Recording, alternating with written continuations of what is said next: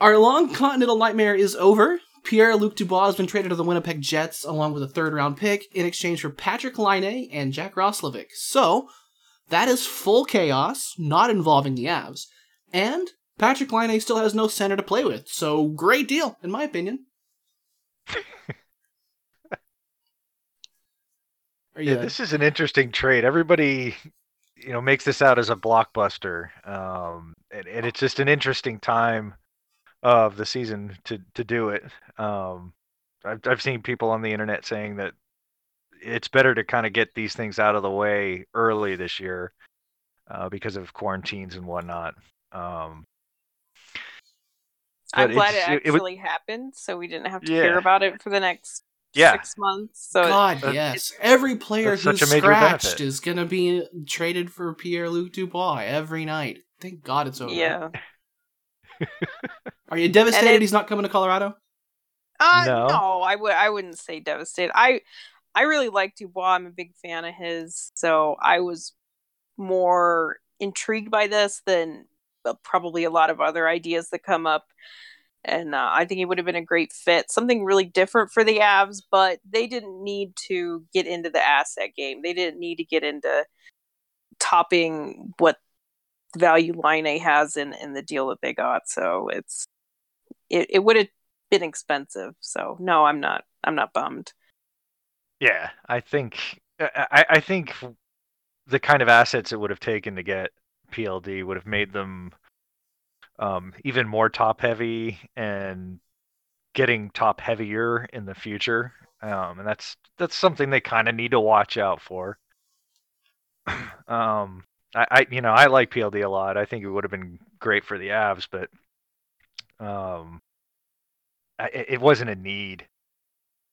So I think the 2C is going to be a need. Like, I think the center is going to be a question on this team, and he would have solved that, but it's a good team now, and they don't need to beat 20 other teams in the asset game. And we're back to waiting to see if Newhook will solve the center hole instead, which is honestly fine. Yeah. And in the meantime, we've got Nazem Kadri filling that hole, or at least a Nazem Kadri shaped person filling that hole. Should we start the show? Safe to say this top line is the best in the league? Yeah, we are.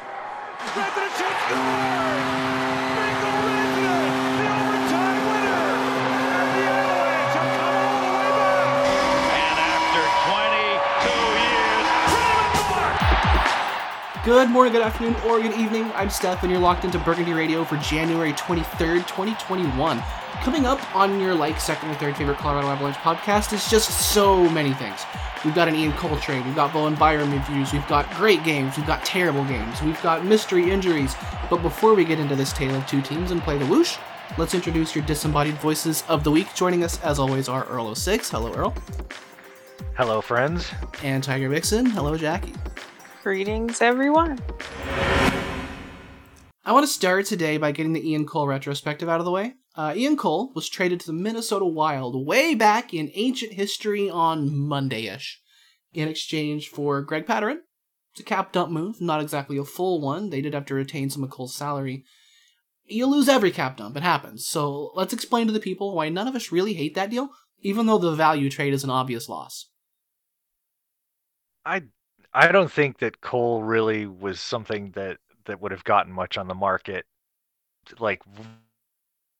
now or this year, really. The longer they went without trading him, saying oh, we could trade Cole at the deadline, and it just that doesn't happen. So waiting for that would have been sort of fruitless. So it's nice that it's just sort of done and we know what happened. Yeah, I really liked this move, and part of it started with adding up the figures and seeing there was no cap space on Monday, that they couldn't even call up one extra person. They had the cap space for Timmins, but they literally didn't even have cap space for an extra forward. When we found out that Burakovsky and Francouz were not going to be playing, and we'll get into those later, but it was kind of surprising that, yes, this team already has used it all up, and then when you have to call up an emergency goalie, that pretty much took all of their flexibility. So it was funny because it was like, oh wow, this is an actual problem right now. And if one more person gets injured, if you can't call someone up. Like, you can put a guy on IR, you're not getting cap space unless you're going to play the LTIR game, and that's a completely different thing. So this was like a front burner issue for the Avs, that they had to find enough cap space to call up a second person, which is about $1 million. And that's exactly what they did with the Cole trade. With the retention and everything, they got $1.2 million in cap space. There you go. Now you can call up an extra player. And it's funny that their money salaries were very similar. And it feels like Sakic had this idea in his back pocket that he could call up Minnesota and because their GM is collecting ex-Penguins. So it seemed like he knew that they would be an interested party. But to do it when both teams were in Southern California, so you didn't have to worry about all the logistics bullshit and everything, that they could just literally swap and still maintain themselves in their protected environment. And like what Earl said, I never saw Cole as an asset. So they're not trading veterans at the deadline. They didn't do it when they were bad. They're certainly not going to do it when they believe that they can win the cup. And and then also the other benefit is it signals that they're ready to move on to the Byram era, and we'll get into that one too. And that's maybe the most important part of all, is that they decided that they could move on from a guy that they probably were going to want to have in the lineup every night, to someone else that hopefully ends up more of a 6-7, a guy that you're definitely not going to see play all the time. Yeah, I think this is a good trade to demonstrate to people just how frugal they need to be to get through the season. You know, everyone's thinking, oh, they got 1.8 million in cap space, so what's the problem? And it's like, you start getting injuries and it just goes away immediately. So this is why you really need to have your 20 guy active roster and everybody else on the taxi squad every time you possibly can, because it just your margin of error evaporates quickly. Yeah, and especially early on. Later on, it costs less to bring a guy up because his remaining cap hits lower. But yeah, early in the season, if they have 3 players go down, they can't replace 3 players. It's a good demonstration on how tight the cap is and how you have to finagle a daily cap number as well as sort of the yearly number. But it was smart. It was encouraging to me to see that they navigated this, because it's not really a situation they've been in a lot, and that they were able to do it so quickly. Yeah, this apparently came together really fast, like from both ends, which is, and that it didn't take a draft pick because of the retention. I mean, right. Minnesota could have said, hey, or that taking on getting more cap hit in return, is what I should say, because we retained, but they ended up with the higher cap hit at the end of the day. They could have said, hey, we need a pick for that, and the Avs didn't have to add or anything. It was just goodbye Ian Cole. Yeah, one thing I wanted to ask you guys is when do you think the roots of this, sort of the impetus to trading Cole came about? Because I don't think it's something that would just sort of came up this week because of the cap at all. I mean, I think this is something that they were looking at sort of last year and over the summer, and I don't want to say the deterioration of his play, but just sort of the divergence of his play style from the style that the Avs are playing. Made I think his fit worse and worse as last season went on, and it was pretty obvious at the beginning of this season. Well, I think if they really wanted to just move on for him, they would have figured something out over the summer. But I do think there is something to a little bit of the rumor that maybe they weren't entirely sure if they were going to commit to Byram, and then because of the World Juniors, and then when they saw him on the ice in front of their own eyes, they were like, okay, maybe that was kind of like the last, and that Timmins had played well. Maybe those things were kind of the last safety net. if you believe it kind of goes back into the thing, like they always knew they were going to move Barry, but then when they saw what Makar did in front of their eyes, that made them a little bit more comfortable to move on. So I think Sakic knew, because when you saw how their cap situation was looking, they must have had some irons in the fire, or at least some ideas of where they could move money if they needed to. So that must have been like a prior conversation, or at least some sort of inkling. And then when Sakic was ready, he just make the phone call. So Yeah. I would say a gradual thing, but maybe they really decided that they were willing to move on from Cole because of maybe that last little step that Byram took. Yeah, Made them feel like they could do it. I agree with that, and especially the Timmins part of it, because without Connor Timmins contributing in the NHL, then you're definitely plunking Greg Pattern into this roster reasonably often per probably the season, and we'll get into whether that's a great idea or not, but the spoiler angle on it is probably not. It's definitely a combination of things, and I really imagine that when they say this deal came together really quickly, what they mean is that it actually like happened really quickly. But I imagine that this is something that's probably been in the works for a really long time, where Sakic and McFarland are just kind of texting everybody in the league saying, you know, what kind of deal can we make for this kind of situation? You know, if Ian Cole became available, what would you have on the table there? And they replaced him with just a cheaper defender who is expecting a more limited role, and also, I mean, like the logistics angle we've already mentioned, they just kind of dropped him off in the team bus and picked Greg up, and off they go. But also it does, you know, Joe Sakic definitely has a history of doing his players a solid, and he's found a decent situation for Ian Cole in Minnesota too. I think that is another good point, that kind of what I was saying, it was going to be harder to scratch him. I just think that, you know, I think Bednar would have done what he needed to do, but yeah, exactly, that they do have respect for Cole and everything, and he was one of their big voices. Like, he was a big in the return to play, and I think that carries a lot of weight with the players and maybe the organizations. And if you were looking at a guy that was going to get scratched, maybe wouldn't be too happy about it.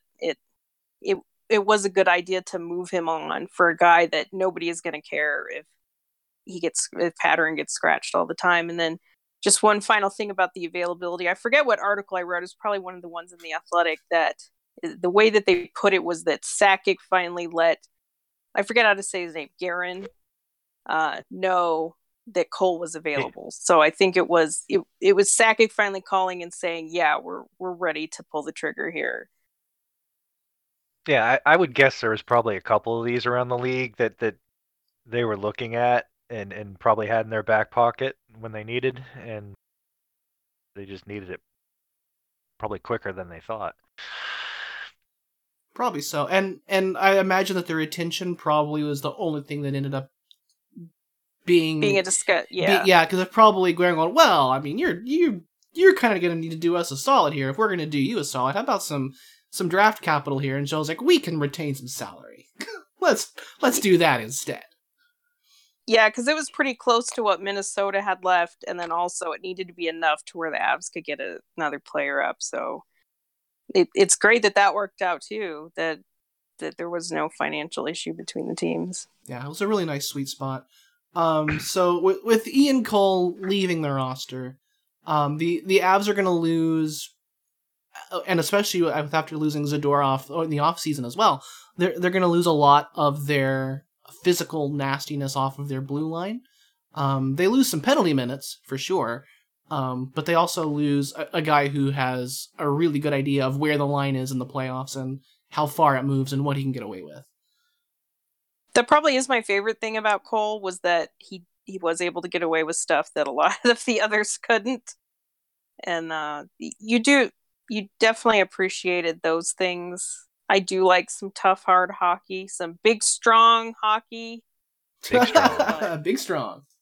But yeah, there's I definitely appreciate skill more though. But he certainly filled a void when we needed it. But we just, having a $4 million third pair defenseman that you kind of were hoping was going to get scratched is a bit much too.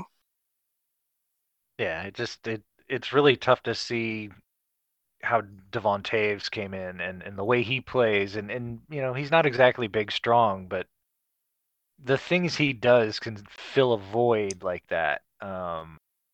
As far as being defensively responsible and taking some minutes late in games that Cole used to get. I think Taves coming over was another part of this decision that he worked out, so well so far. So fast. It just showed that sort of that style is the Avs style. And, Right, you're and that you going could against that, it's just not a good fit. So that you don't do can it. have solid defense from a guy like Taves. Yeah, absolutely. Right. You don't need the big shot blocker to have a guy that's effective defensively like that.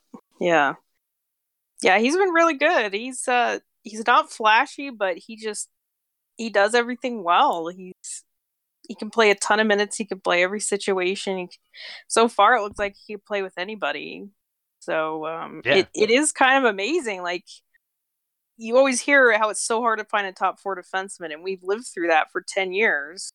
And it's just like, this guy was available for a couple second round picks, and he could play 25 minutes. He doesn't Yeah. I don't think he has to, especially with the defense we have. But how many other teams around the league are rolling out really pretty marginal defensemen? And how is it that Sakic jumped on this when a lot of other teams probably should have? Yeah. Yeah, No, I think a lot of teams are looking at what Taves has done in the first 5 games. Like, going, real God nice damn it. having that. We can, and we'll definitely have the Taves conversation in a little bit more depth a little bit later on. But that's definitely an upgrade on the back end, even offensively, just because he has brought a dangerous weapon to the second power play unit, and it's not like he's going to score a power play goal every other game like he has been for the whole season. If he does, then rad, but he's not going to. But just having that option available sets up so much else, and we already saw them start trying to move to it last night, where they would, where Sam would fake that pass as the Anaheim scouts have seen it and are ready to have prepared their PK for it, and something else may open up somewhere else. So, but anyway, that is another major factor for sure, that they added Devon Taves and that he could really fill that steady defender role. Maybe with fewer crotch checks on the crease, but that's definitely a role that made Ian Cole a little bit more expendable and redundant on this roster. And I really want to just be emphatic that we're not dumping on Ian Cole here by any means. He's a fine player. It's just it's an issue of fit at this point, and the Avalanche went from having we're desperate for NHLers defensive core to now we have our defenders. Yeah, and my like for Cole just evaporated slowly over the past year or so, basically, just because Sam really came into his own, and Makar joined the team, and it just, you're right, it's just, that's the Avs identity now, and it kind of, it made the identity of the defense such that a guy like Cole was having a harder time being a major contributor. But it's not a reflection on what he can bring to another team. We didn't trade him because he's washed. We traded him because the team's identity moved on from him. Yeah. And he was expensive. Yeah, well, yeah.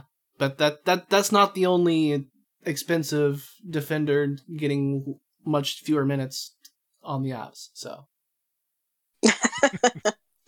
No. Foreshadowing.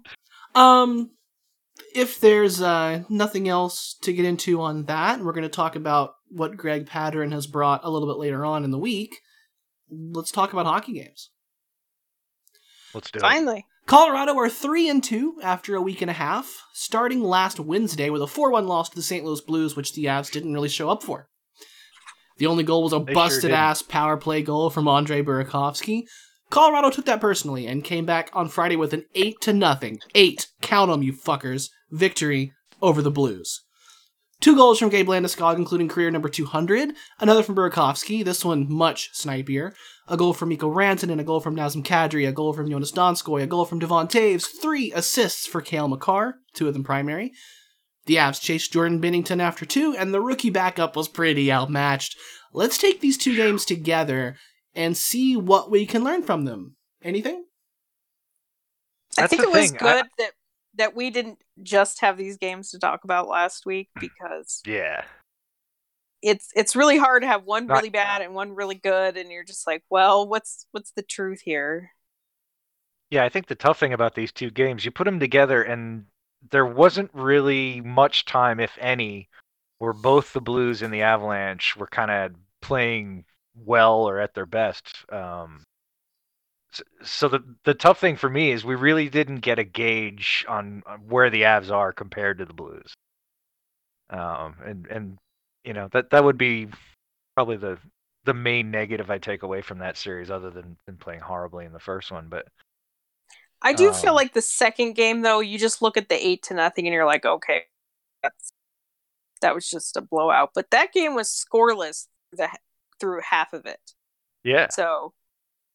And most of those goals were on the power play. I mean, yes, those were all joke goals. So, I mean, you know, the 8 is great to see, but it's, you know, there wasn't a lot of, you know, really awesome 5v5 play going on by either team. But I do feel like they had to have some hard work to get there, because to get to the first goal and the second goal, like that wasn't just a blowout opening the game. It was, they certainly had to get to that point, and then once the dam broke, it was over. Yeah. It helped to get some chances from a little bit closer in than the left point. Mm-hmm. That was the main difference between the 2 games. Yeah, the heat map for the first game, where basically every shot was coming from the left side. I mean, I've never really seen a shot chart that asymmetric before. So it was because every shot was coming from Sam. He was or Grace creeping down the left side, and that it was like every single shot. I think that was. It was either he was shooting or he was passing to someone in front of him on the left side that shot it. Yeah. There was absolutely nothing in that first game going across the offensive ice. And St. Louis got everything they wanted. So, yeah. Like that was St. Louis showed up for a regular season game that Colorado thought was a preseason game. Yeah. But the I tough do thing have a little theory about the first one, about why they were so lethargic. Let's get theoretical.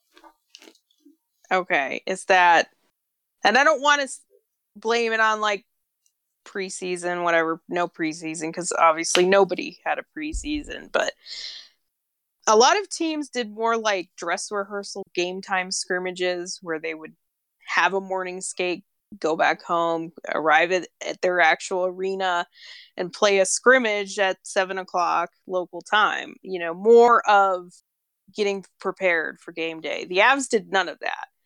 They didn't think of it. More light scrimmages, and they did them at their practice facility, and they were all at 11 a.m. Then you get to the first game, which didn't start till 9:00 local because of the national and everything.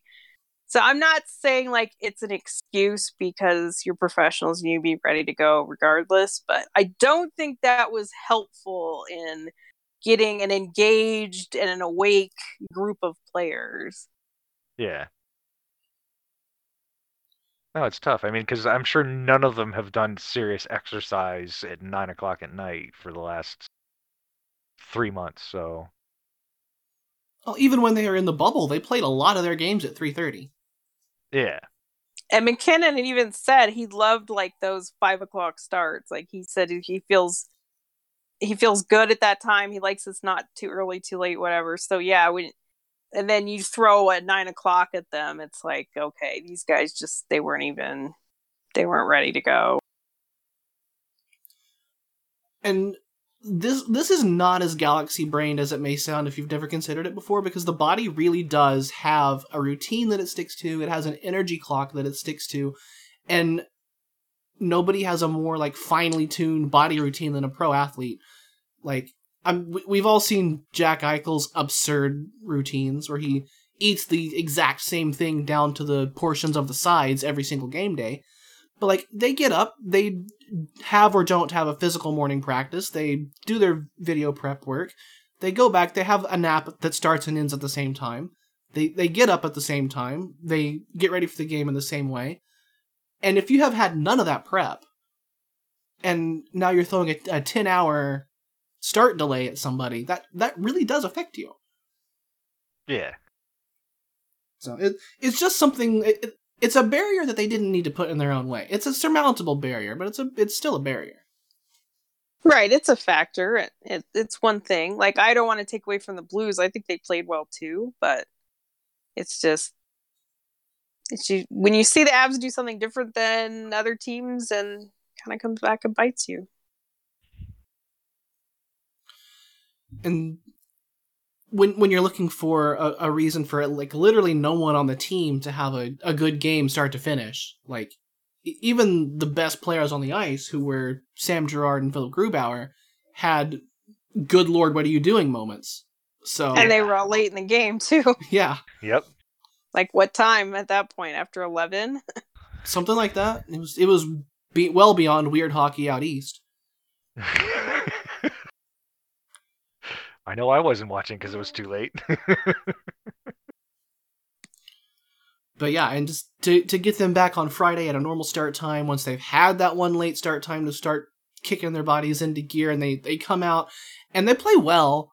Like, it isn't like they just took over and dominated for the entire game. Like we said a minute ago, it was tied at like 25, almost 30 minutes in, and until Jordan Binnington remembered he was Jordan Binnington. But they played well. Yeah. It isn't like they came out and just, like, struggled to get through the Blues. Like, they were dangerous. Yeah, we never see the power play like that. I mean, especially the first unit. I mean, the first unit hasn't looked like that other than that night, which is troubling, but it's nice to see them score goals, but yeah, when you elevate your power play percentage to like 30 or 47%, it's like 63. Well, it's We gotta not really that, but we gotta pour one out for that goaltender who came into his NHL debut facing a power play of Nathan MacKinnon, Mikko Rantanen, and Gabe Landeskog, Nazem Kadri, and Cale Makar. Good luck. And it's funny because Earl and I know Ville Husso so well because he was the goaltender in San Antonio when we had to share with the Blues. And we were told over and over and over again that he was the only thing worthwhile about that team. And then what did the Blues do in front of him? What did the Blues do in front of him? They gave Nathan MacKinnon a power play breakaway. And it was at that time that he was thought of higher than Binnington. Like, Binnington was kind of the you missed your shot here guy. Like, he was still there, but he wasn't really like their number 3 in waiting. It was Husso.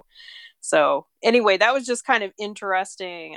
I'm sure Earl agrees with me because we were so familiar with him. But yeah. Poor guy. You don't really want. No, I felt bad for him. First start is you just get to take power play shots from guys like Nathan MacKinnon. Yeah, it's a little unfair. Yeah, welcome to the NHL.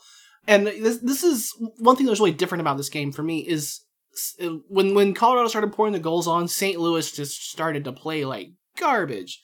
And they had no goaltending behind them. So that always makes you play way better, right? Right. But Colorado just took them to town for it. They didn't let up. They capitalized on everything they were given, within reason, and just ran it up. Until, late in the game when you saw Ian Cole on the power play, because it's like, it's 8-0, LOL, and you got a power play late in the third. I mean, I feel like I feel like the Avs are betting our handle that fine. Like, initially, you want to get your power play going. I would get it if the other team did that, okay? And then they started doing the second unit. Well, okay, the second unit is the one that's playing better than the first unit, so that wasn't really relief exactly, but he was trying. And then, late in the game, you have guys like Bellemare and Cole out there trying to run a power play, but then they couldn't keep the puck in the zone. Like, at that point, you're just like, okay, Grubauer deserves a shutout. Can we just not fuck around in front of him for the last 3 minutes? He had to earn it. They definitely want him to earn it. Yeah, like, he made some good saves there at the end. And, of course, the game wasn't in question. But at that point, it's like, be nice to your goaltender and let him have a shutout. Yeah. It's like, I understand what you're doing here, Bednar, but you Yeah. Well, You- especially the you way can't that have the these team guys played run in front of around. Grubauer the previous game. You're like, this is a good way to make it up. Right, and I know how much goaltenders hate that when you lose a shutout right at the end. Come on. So yeah, it was like, okay, let's just get out of this and give Grubauer a shutout that he deserves. Yeah. But at least they did it. As great as it was defensively, as great as it was to see the scoreboard just ding in and ding in, there's still asterisks on it in the form of where's the even strength output? Yeah.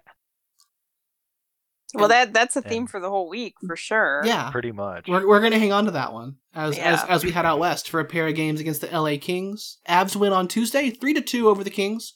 Goals from Rantanen and Taves, plus a goal from Brandon Saad. LA tried to make this a game late, but they were really never dangerous in this one. No. But even with that said, Colorado's got a lot of power play goals in here, don't they? Yeah. And this game was not very interesting. I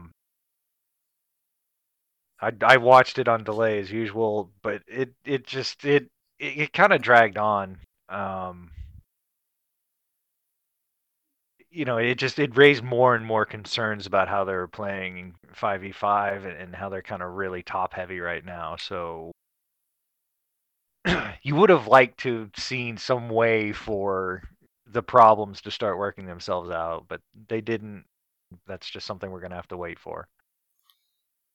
And so this was the first 7D game as well. This was Eric Johnson got his start that he was not ready for, and Denis Gilbert got his start that he did very little with, and Bednar seemed to forget that he played him. Yeah, this was right. I think within these 5 games, this was obviously the one that's probably the most forgettable, and it's understandable because it was the third of the 5, and it was a win, which is always appreciated, but there wasn't a lot of drama to it. But you're right. I think the storyline of this was the roster changes that they had to make, that Burakovsky disappeared, and then they made the trade, so Cole wasn't available. Patterson wasn't going to play that night. And that was the day the trade was made. Up. Mm-hmm. And they just had to play EJ, even though Bednar has been pretty emphatic that he is not ready, that he wasn't ready to take on that role or play at all, really. And it's funny, though, they had him out there at the end of the game with the empty net, and then I think they iced it 2 or 3 times, and it was like, oh my god, EJ's going to probably literally keel over. Can't get off the ice, and you have him out here, but at least he didn't get hurt. I know, or that we know, right? But it was just like, clearly they weren't ready to play him, and it worked out. Hey, it worked out, and Gilbert was okay. I mean, I think I kind of compared him to a young Ian Cole. I think he's kind of similar to that, so I think he's fine depth, but hopefully we really don't have to get to that point. Yeah, I think he cemented his place as the 9th defenseman. And, I went into viewing him with an open mind. And, obviously it's tough because he hasn't played a game in forever. But he just, he didn't look up to speed. Just didn't look comfortable with what he was being asked to do and whatnot. He did have 1 hit, and it was a pretty good one. But, it just wasn't a very memorable game. I mean, he's not going to be a difference maker. And then Bednar couldn't remember his name. Like, someone, I think the PR guy even had to say it. So yeah, it's clear he hadn't been talking about him much. Right.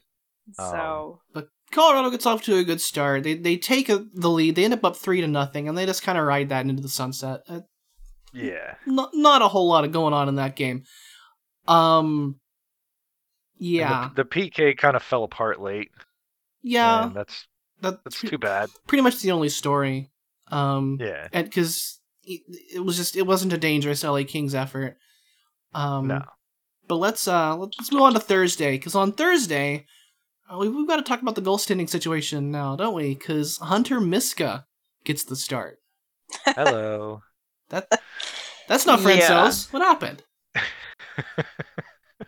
So I guess Frank apparently had got hurt in practice. I don't believe he got hurt in Monday's practice, which is the company line, because Werner was in photos of Monday's practice. So I don't think he's learned how to teleport yet. So I think if it happened on Sunday, and they didn't say when they talked to the media. And then Bednar conveniently didn't speak on Monday. We find out late Monday night through the cap-friendly transactions, which has been a godsend, by the way, because they're the ones that are keeping track of all these taxi squad transactions, because the Avs tweeted their own transaction the first time, and ever since then they were just like, forget it. So so thank God for Cap Friendly posting the taxi squad transactions every day. So that's something that we're going to be keeping a real close eye on moving forward. But anyway, so we see Monday night that Miska was called up as the emergency goaltender, which gets into what we were talking about earlier. That's where all the cap space went. What's going on? And people are like, well, it's because they're going on the trip and everything. And it's like, no, the taxi squad goalie has to be there anyway. If he's on the NHL roster, that means he has to at least back up. So what's going on? Then we find out that Francouz got injured in practice with the surgeries he had and his injuries from the bubble. You really do start to wonder, okay, what's going on with him? What can we really count on with him moving forward?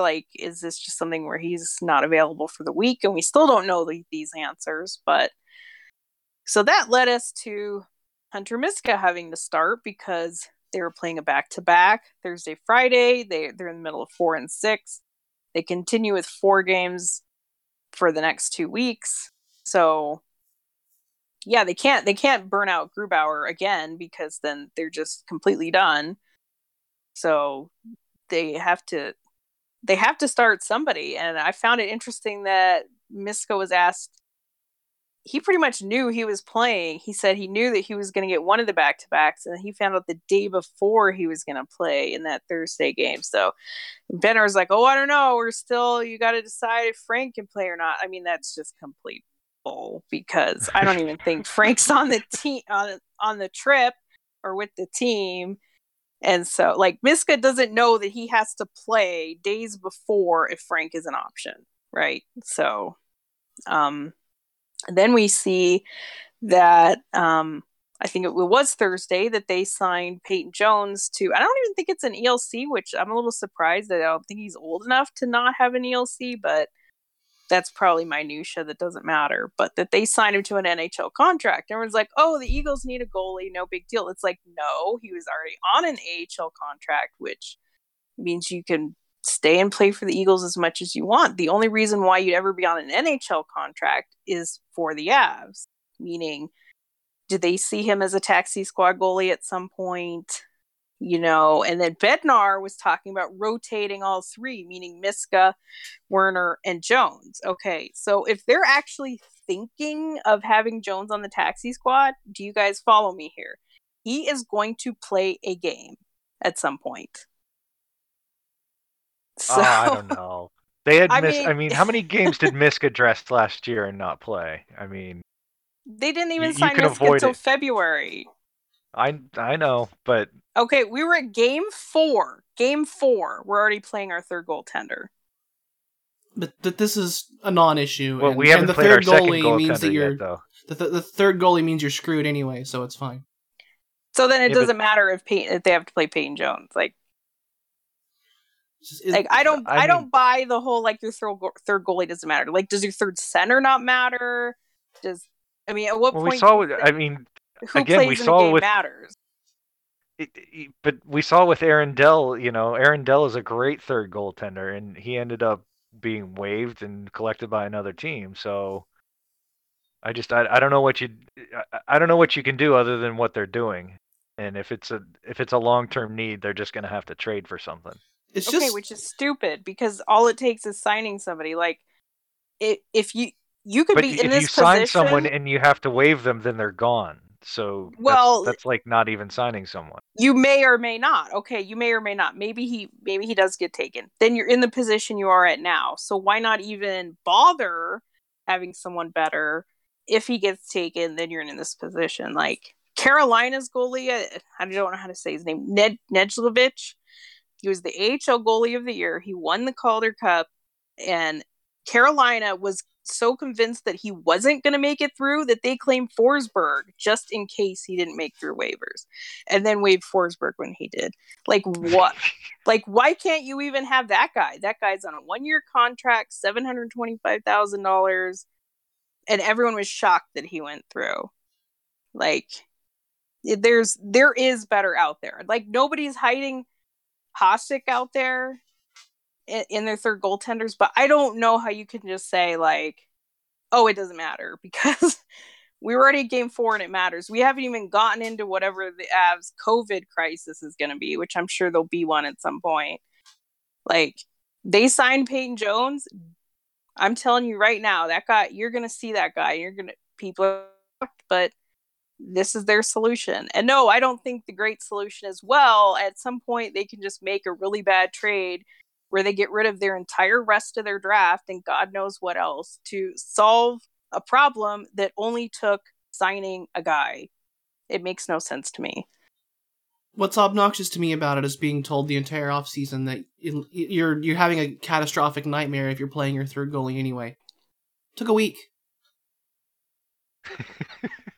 Yeah, but the second goalie never played, so is he really the third goalie? Yes. Okay, then we're talking He's about your second goalie if the second goalie can't play. So now we're talking about the backup. Now we're talking about the NHL backup. I mean, Miska is still the NHL backup right now.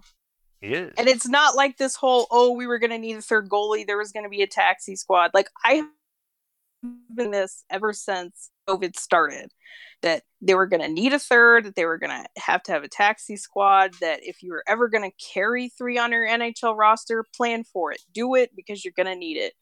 So when they don't win the cup because they're rolling out Peyton Jones or equivalent, I mean, if Peyton Jones is playing, they're not winning the cup no matter what. And then I guess it doesn't matter, right? Like, just right. It doesn't. If Gruby's not healthy, they're not winning the cup. Right, one injury, just fold up shop, try again next year. Well, I mean, honestly, the Canadiens a couple of years ago, like Carey Price got hurt in the middle of the playoffs, and like they were on a pretty good run, and it just right at that point, you're just like, well, maybe next year. So that's fine if Grubauer or Francouz isn't playing and they lose, then hey, you got nothing to complain about because you were expecting to lose. If you can't go 500 with your backup goalie, your roster's not good enough. Yeah. And that's against playoff teams. Like, if you can't win 4 out of 7 games with your backup goalie, your roster's not good enough. But we're not even talking about backup goalie. We're talking about beyond that. I know, but I'm just saying, like, it's one injury should not derail your entire season. It shouldn't, but that guy is that you can't hide him. Like, you can hide an AHL forward that you need to call up. Like, you can't hide a goaltender. If they have to play, they have to play. Yeah, I just don't agree that it means they're going to play this new signing. I think it means that they don't want Werner on the taxi squad. Yeah. Well, I think that's the other question. Why didn't Werner get the start? Like, if they're serious about him as potentially an NHL backup, because they're not. You're not giving him the start. That's my answer. Because they're not. Because he's way too inconsistent. And no, I don't think the idea is to sign this guy that's been in the ECHL, didn't even have an AHL contract, but he's signed and he's going to be available, and we've already seen how these things compound very quickly. Well, I mean, Peyton Jones might turn out to be okay. I mean, we just don't know. Well, if that's true, then we will win the cup. Right. See? Now we're thinking like they are. There you go.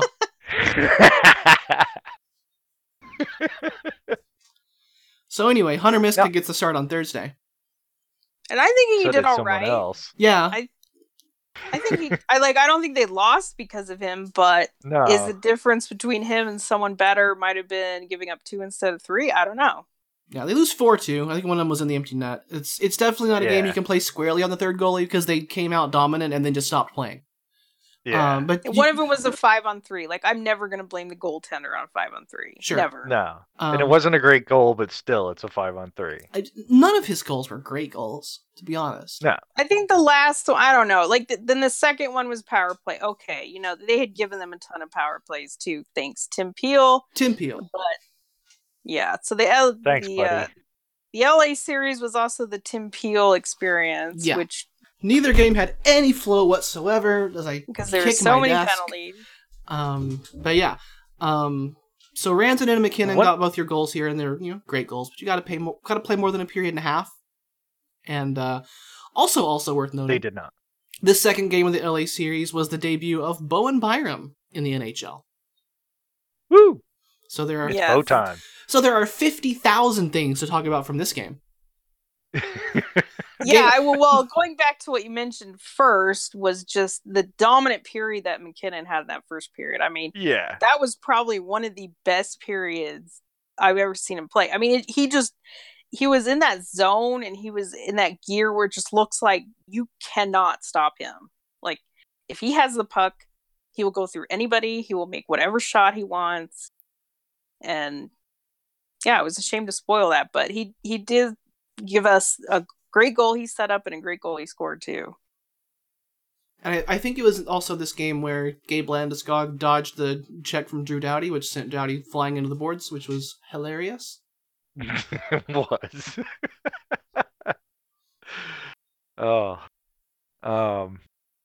One thing I wanted to say about Miska before we move into the general game is that there was one sequence where he was rolling around on his back, stacking the pads, and somehow the puck... But the puck somehow didn't get in, and it's just... People are going to look at that and say, like, oh my god, what a save, and it's just... that exact sequence is why I don't like Hunter Miska.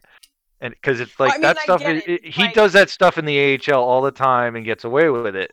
And it's just like, you're not going to do that in the NHL because you're not Dominik Hasek. That's just not going to work. And the sequence did end in a goal. Just not right then. Right. He makes... But then again, when other people do it, like, okay, I get it. If you have to make a... Yeah, I know. like Gibson did it last night, too. And I know, but... Because Gibson bit really, really, really hard on a great fake and then recovered. Yep. It wasn't just, I'm going to be out of control all the time. Yeah. So, yeah, I get it. It's like, if you have to make that kind of desperation, you probably made a mistake somewhere along the line. But other goaltenders do get kudos for that, It's I know. No, it's like Mosier just couldn't even believe how awesome that was. And I'm just like, no, that you don't want your goalie doing that. That just means he's bad. And I think Miska's okay. Like, I'm not trying to say I like him better than you do. I think I'm a little more confident in him now, but still. I have no confidence whatsoever. That was stressful. Yeah. I do not want to go back to having no idea what's going to happen when the other team takes a shot. No, thank you. Yeah. Well, yeah. It's Frank finding whatever magic elixir he needs would be helpful. Because I still do believe Frank has ability, but we are getting to a point where it is like, okay, it's not like Frank's exactly young either, so... Right. Yes, he's starting to break down too. But, I'm okay if Miska has a few starts. I don't think he's terrible. Like, he's actually not old himself, washed up. Like, he was a prospect at one point. I think there is a little bit of upside left, but it's just a matter of you really don't want to go there that much. Yeah, he's got skill. He's not an unskilled goaltender. He just relies way too much on it. He's not a overly sized guy, and then he also has a tendency to shrink back toward the goal line and not play big either. So he ends up having to rely on that. And he hadn't played at all either. Like, Werner at least had played over the fall. Like, Miska had done nothing since, God, was the last Eagles game probably? Yeah, March 11th. He's got lots of practice. Yeah. That's the same thing as reacting to shots in a game. So, but he did fine. You know, he did give them a chance to win. It certainly wasn't his They just loss. didn't take it. Yeah, he just didn't help them win. He Right. gave He them a didn't chance, steal it. didn't do it himself, which is Yeah. when He you're didn't what give you're up that asking for from your third goalie is basically that. Right. Yeah. What you can't do in front of your third goalie is find yourself in a Tim Peel joint taking penalties every other minute. Yeah. Yeah, not good. No. And it's like, I mean, there were a lot of soft calls. Like, I feel really bad for Patterson for the penalty that got the 5-on-3 because that was. Well, he know, did trip the guy. Well, I mean, Well, the guy he was already tripped the falling guy. down. I mean, it's Yeah. like I don't know if you can really trip someone that's already fallen down. Well, but they were on the you power can play. in Tim Peel's mind. They were on the power play in the first place because a player who had the puck committed interference. Yeah, exactly. Are you serious? There were a lot of bad ones. It was, you know, if we're ready to turn the page to Byram, he was victim of one of those too. Like his very first shift, and Kopitar is holding on to him, but okay, let's call this guy and put him in the box. The first Yeah, I mean, that was a NHL Jordan career. call, which is fine. You know, I'm willing to give that to Kopitar because that's just, you know, he's earned that. But yeah, he gets out of the box. It's not a great call. Gets back to the bench, and one of the assistants gets down on his ear and says, "Okay, you've been chicken winged in the NHL. Congratulations. We're gonna have to figure out how to deal with that." But you know, they didn't hold it against him, and they continued to play him in a lot of different situations. Like he was real nervous, like that.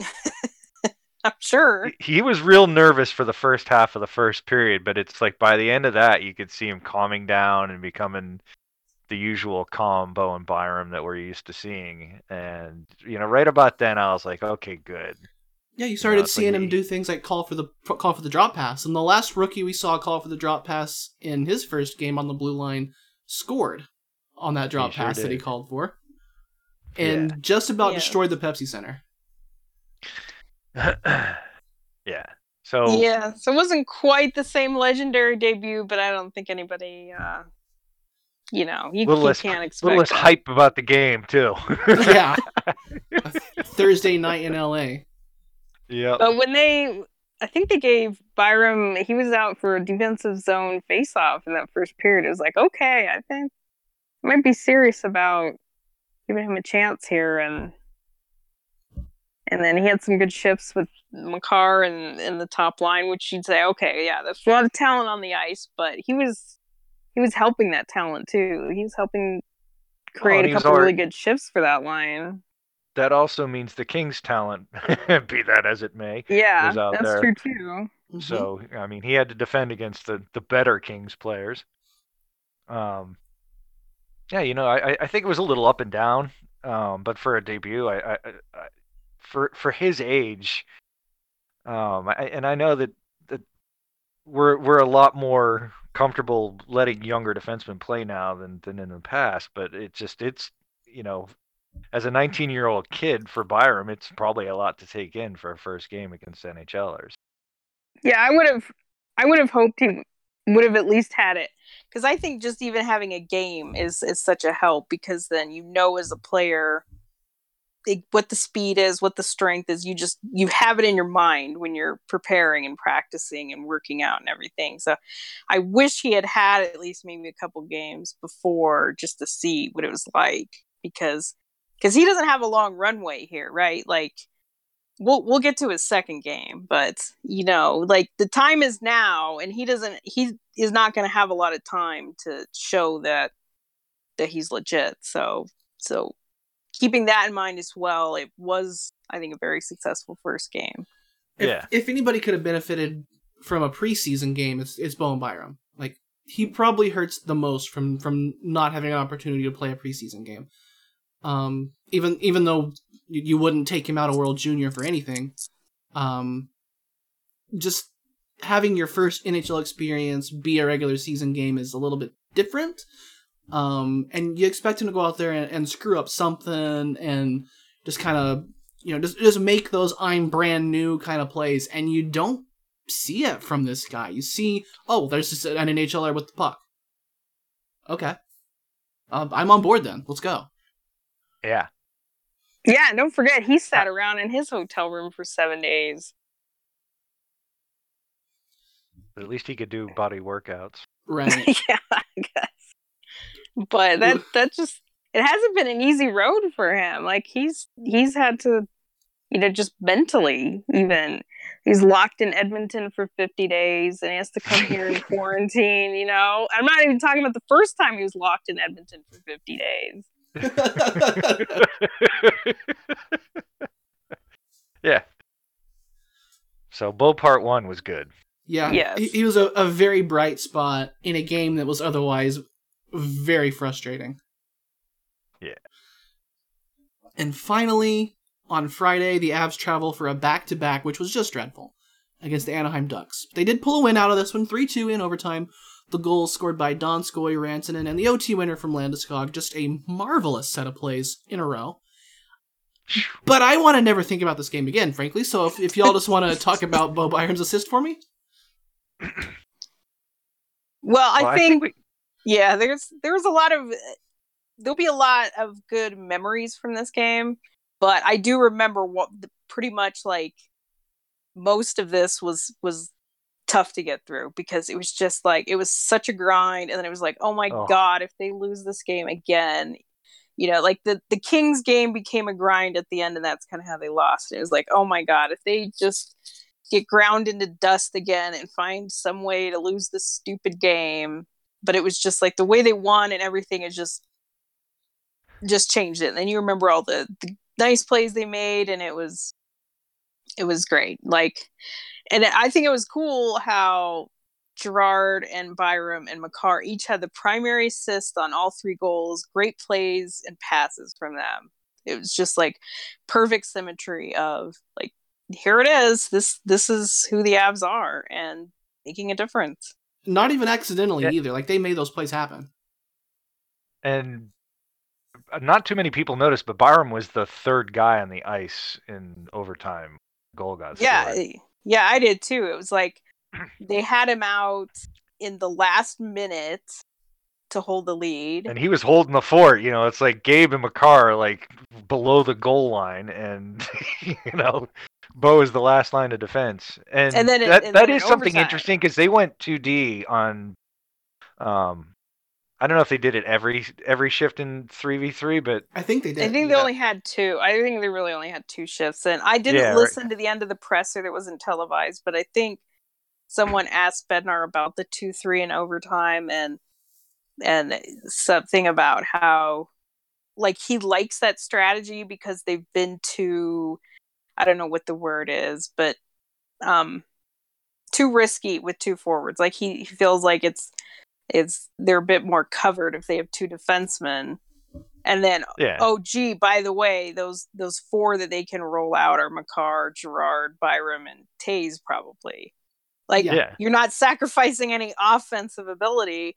And by the way, Byron scored a ton of 3v3 goals in junior. I mean, I'm not saying that's going to translate, but I'm just saying like he's got a good knack for reading the play and everything. So we'll see if that'll ever come to fruition or not. But so yeah, he was the second D out with Makar in overtime. But then I was also saying like to hold the lead in the end of the 3rd period, Bednar had him out there with 1 minute to go. I mean, that was crucial to them getting a point in that game and getting it to overtime. So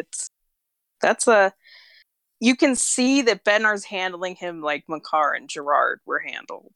And we are only 2 games into it, but to me that makes me feel better because I know I talk so much about like, are they going to commit to him? Like how much rope is he going to get? How much are they just going to look at him as like, okay, you get a couple games and then that's probably it. But if they've committed to him, well, after that game, you're really going to sit. And it's not official till it's official. It's not set in stone until he plays that 7th game. But I like that he played through the back-to-back. I think that also shows that it's a commitment. Like if they were really thinking about those 6 games, maybe you'd spread it out a little bit more because he's going to hit that 7th probably by the end of this coming week. So if you were really thinking about it being a thing, maybe you don't play him through the back-to-back, and we'll see. But, I mean, you can't take him out of the lineup after the game you just had. So, and one thing... Go ahead. One last thing before I let you all talk about Byram is I thought it was buried in a presser that nobody mentioned. It didn't make any articles or tweets. But at the end of Bednar talking about Byram, and I think it was definitely before yesterday. I don't know if it was before his first game or after, but he said he's not going to be on the power play yet because he likes how the units are going, like with Sam and Taze.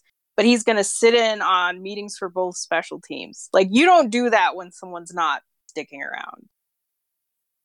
Like, yeah, I was surprised he was even that forthcoming, that they're even thinking about Byram playing special teams like that, which I thought was a huge thing for him to say. But, no one picked up on it. It's fine. I noticed. If you listen to the pressers like I do, see, there's a lot of truth in those. A lot of truth. Yeah, there definitely is. But I mean, my memories of this game are, besides the goal at the end, of course. Drive to the net, sort of reprising the one that he had for Canada in the gold medal game that didn't work out, and this one didn't either. But it was still amazing. And his pass to Mikko, which was just out of sight. Both those plays really showed, the way that he moves into space and thinks the game, and that, he was deking guys out of their jocks and stuff like that. And one non-Byram related thing that's always going to stick with me is Hampus Lindholm and I think it was Sam Steele smashing into each other in overtime. And that was just about the funniest thing ever. There's nobody around. Nobody. You're not skating through traffic. You're not dodging an official. You're facing each other the whole way. But it's not like that led to a chance or anything. No. But I mean, who could have? I mean, if you knew that was going to happen, you might have. But I mean, it's like, who thinks two guys are going to run into each other and just get smoked?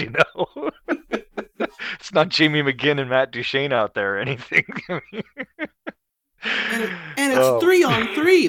There's everyone else is miles away. Yeah. Oh, I think something that dumb could happen to us though, so I'm not going to be too. It'll be funny then too. It definitely will.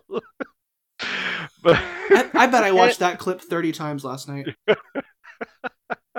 I still have it up in one of my tabs. Oh my god, I didn't think it was that epic. Jeez, I mean, the Byram clips, like, the pass through Lindholm's legs and then but we'll see that, for the rest of the season and for the rest of his career. I mean,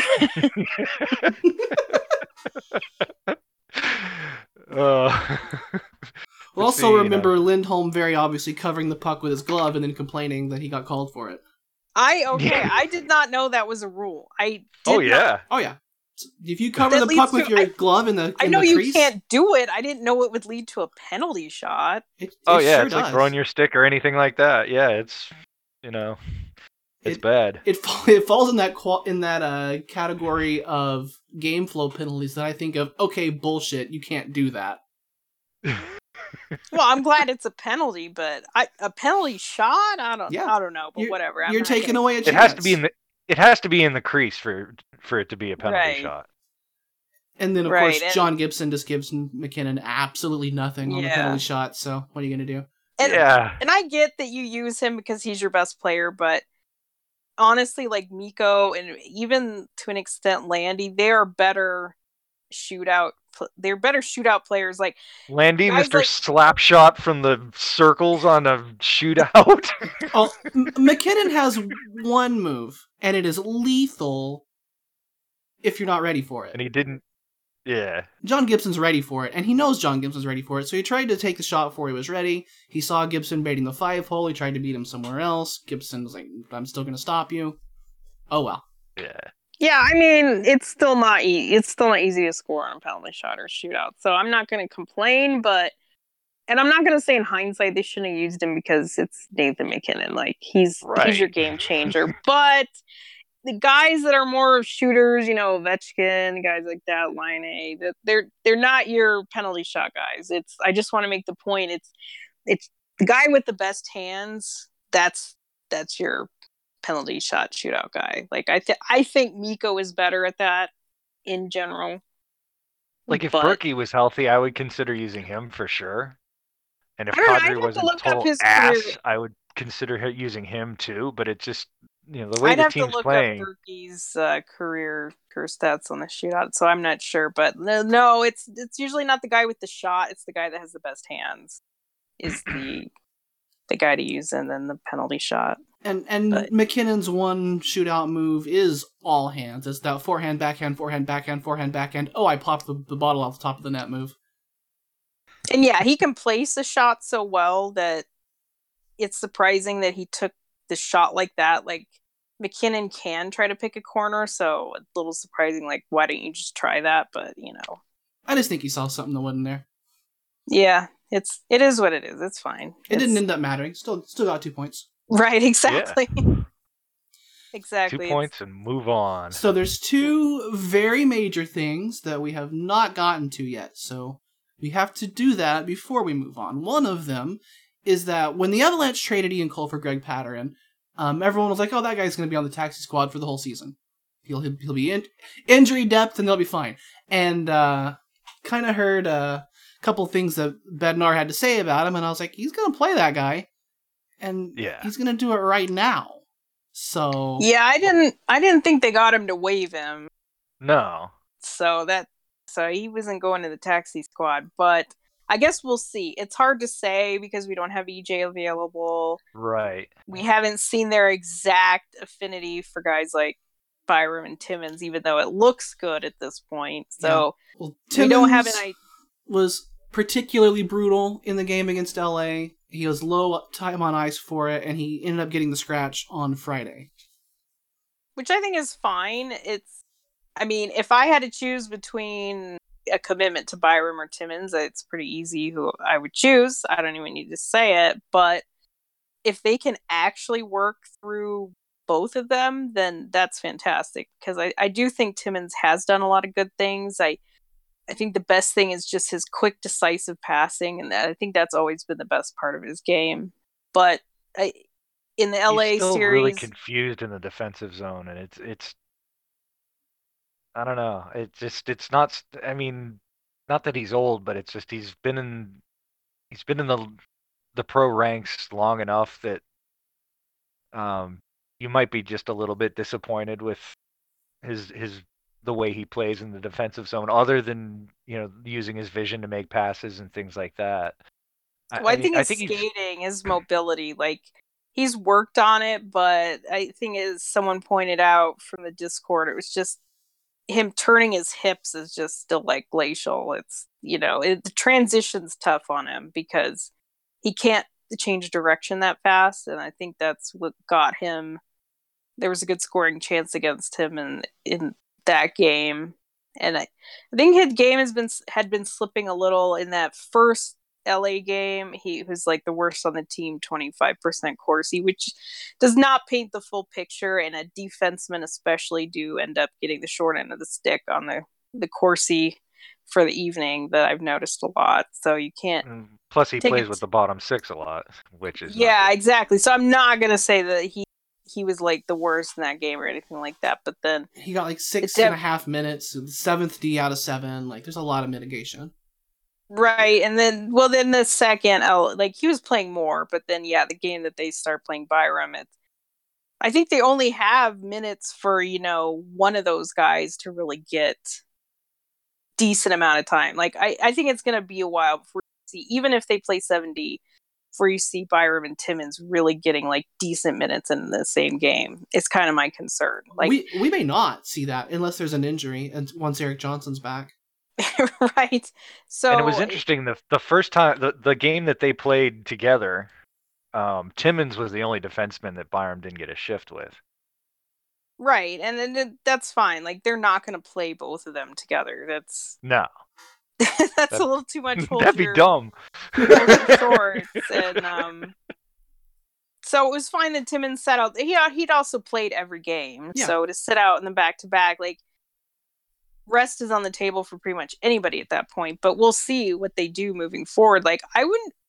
And Bednar did go out of his way to mention Timmins in the presser, talking about the defenseman he's impressed with. Like, we know that he likes Timmins a lot, but organizationally, are they going to look for that excuse to send him to the Eagles to play and blah, blah, blah? Because I think that was the plan from the beginning of the season anyway. I mean, I think that EJ's injury and the COVID taxi squad situation made it a little easier for them to play him in the early season. But I mean, I really do think they want to have him in with the Eagles, proving he can stay healthy and keep on improving his game before they, commit to playing him a lot. And the Eagles are kind of short 1D, so it's like, you just kind of like, oh, are they going to get one from the Avs? So Yeah. when they get home on Monday and they have that day off, and that could be a day where they make some of these transactions where they send some people that run the taxi squad to the Eagles because also their camp's starting. And, I still don't think the AHL is a great situation, but I get the feeling that they're not set on the guys that they have up, and they could make changes. But, for me, the important part is Byram, and if he was ever going to have a time to show that he needs to stay in the lineup, well, good time to have it. Yeah, for sure. But I bring this topic up to talk about the new member of the Avalanche, Greg Pateryn.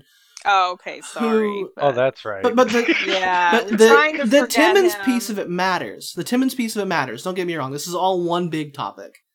Timmins just isn't why I brought it up.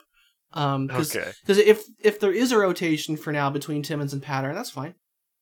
That's all right. It doesn't matter. Greg Pateryn has played 2 games with the Avs now. Did it remind you of anybody? Well, he wears number 5. I don't know. Did that come to him in like a dream or something? Like, choose 5. Yeah, I think the joke is like Nate Ginnon. He's a little quicker than Ginnon. He is a little less pointy than Ginnon. But yeah, shoots more than Ginnon. That's a low bar. Yeah. But yeah, that's kind of where we're at. He's a punt the puck out of the zone first kind of defender.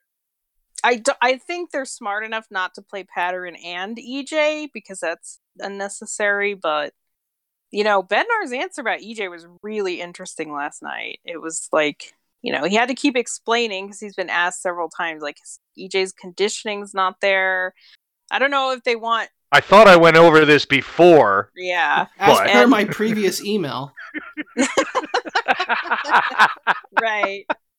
But it's like, it's his conditioning's not there, and it seems like guys like Dater and Chambers don't believe it, and they think that like the Avs are hiding something. Which, hey, I'm all for the management conspiracy theory, but I don't see one here. He just had to say like he literally did nothing for 15 days, and it's not only that, he missed all of camp too. It's like he trained on his own and maybe got some captain's practices, and then got the COVID, and then that was it. So it's like he hasn't had anything.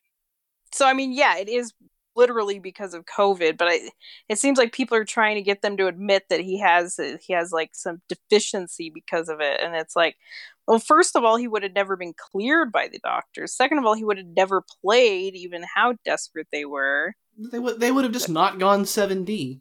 Duh. Yeah, they played 11-6 or something. I mean, they would have dressed 2 goaltenders. Yeah, it's like if he literally was like actually the definition of unfit, then like they would have found a way. They would have done something different. So I believe that that's what's going on. That he needs to get to that point. But Bednar also said in that part of the answer, it's also kind of like, well, they have other real options, and they're not going to play EJ until basically they need him. Like he was a little pointed about that. Like we don't really need him. And it's like, wow. I think it was also him saying they're not going to play him until he's 100%, and he said that about a lot of guys before. But that philosophy it's like true that now. we're not going to need him until he's 100% ready to help us. And it was also sort of like, well, we're also not going to play him because he's been here years. Like he kind of said that. It's like, oh wow, okay. And no, I don't think it's going to be to a point where you're looking at EJ being a healthy scratch and like truly the 7th D. I don't think so, because they trust him so much. But it's it's definitely sounded a little bit of like changing of the guards there. And so anyway, back to the point about pattern, which I know we're just trying to avoid talking about this guy. But the point isn't pattern. The point is the defensive rotation. It all matters. And I hope Pattern doesn't have to play every game. Like I was trying to say, is I can't imagine when EJ is able to go that they're also going to want Pattern to play. Like it really should be an either or there. Right. I think we know who the top 3 defensemen are. Well, yeah, that's easy. And then then when healthy, you've got EJ and. I know everyone hates Graves, but they like Graves, and he hasn't been as bad as everybody seems to think he's been. He's an NHLer. He's been about as bad as he's ever been in the last week, but he's an NHL defender. Well, right. His worst and then you have Byram, and then I think then you start looking at like Patterson, Timmins, Gilbert as your 7, 8, 9. Yeah, if Byram was like solidly their 6 at this point, that's cool, because that means he's playing every night. And like, I remember, I think last night showed that they don't really, that they shouldn't play Graves and Pattern together. No, they should not. That was eye gouging. Graves was bad with Cole in the first game. It's like you can't put Graves with a guy like that. You have to put. Right. It doesn't make it twice as good, whatever you think they have. Yeah, it's multiplicative, but not in the direction you think. And I agree, Graves is not that bad. Like he's an NHLer. He can play. He can dress every night. It's okay. But you're gonna have to manage that a little bit better too. And yeah, I mean, I think it's pretty clear that Graves is ahead of Pattern. He should be. It's been 2 games, so it's a little hard to find a pattern yet, but sure, he should be. Pattern definitely should be like 6, 7. And I actually think they might do the 7D a little bit more, especially to make sure they get Byram in, because if EJ does come back, the numbers start to work a certain way. They played 7D a lot when Sam was a rookie. And that's what kept him in the lineup every night. Like, they never scratched him, because even if they felt like maybe he wasn't playing as well, but he was still in the lineup and playing. Yeah. And I think I could see that maybe choice between Bo and, like, I don't want to tool on Kaut here, but it's like if it's a choice between having Bo or Kaut in the lineup, I mean, you're probably going to go with Bo 100% of the time. Well, it's not even between those two. It's like he's the most important. Like, he's more important than Timmins. Like, he's the most important one. He's the one you need to make a commitment to, because he's the best player, and you need that. So if they're treating Bo like they treated Sam and Makar, that's great, because they're making a commitment to them. Put him in the lineup, and you see big things for them, and it pays dividends. My worry was just maybe slow playing it a little bit more, and then he ends up more like a bottom pair guy, because kind of gets pigeonholed as that. But no, I'm not complaining now. It's so far so good. But moving forward, you got to figure out what you're going to do with all these guys. And let's hope we're not hoping here for injuries to make the decisions easier either. But it does seem the tempo of injuries is going to have a couple guys injured at a time. Yeah, as usual. So. You don't hope for them. You know they're coming. Yeah, right. And you go from like, how do we play all these guys, to like, oh my God, we're gonna have to call Gilbert up because he's the only one we have left. Yeah, it seems to go from 0 to 60 pretty quick. 70 is fine. It's situationally good. Even like, you definitely want to have it in your pocket. I don't think you want to do it all the time. I don't think it's something you want to do multiple games in a row generally, because it puts a lot of stress on your top forwards because they're having to pick up extra shifts when they already are going to do that anyway. They're picking up more time on top of that. It's just like it kind of can screw up with your D pairings as well, as much as this team shouldn't have set pairings, which is a conversation we don't have time for today. It's just...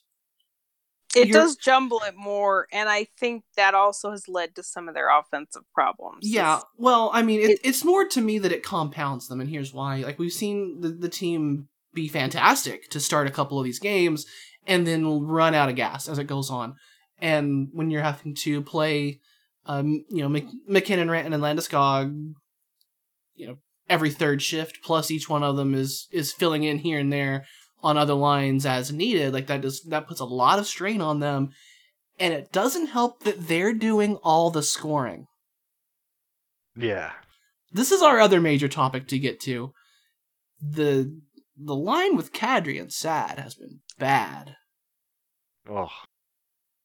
Yeah, it's they're lucky that they've, honestly, with as bad as it's been and not scoring at 5-5, it could have even been a lot worse. Yeah. And I've always been a proponent of breaking up the top line.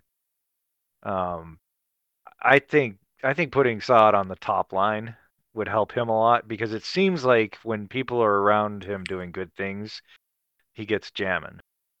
But it's like, Kadri really doesn't drive play in the way that helps Saad a lot. So that's not good. And then with Burakovsky being gone, you really don't have a guy that's excellent at carrying the puck into the zone and doing a lot of the heavy lifting through the neutral zone. So I will say I've never missed Burakovsky so much.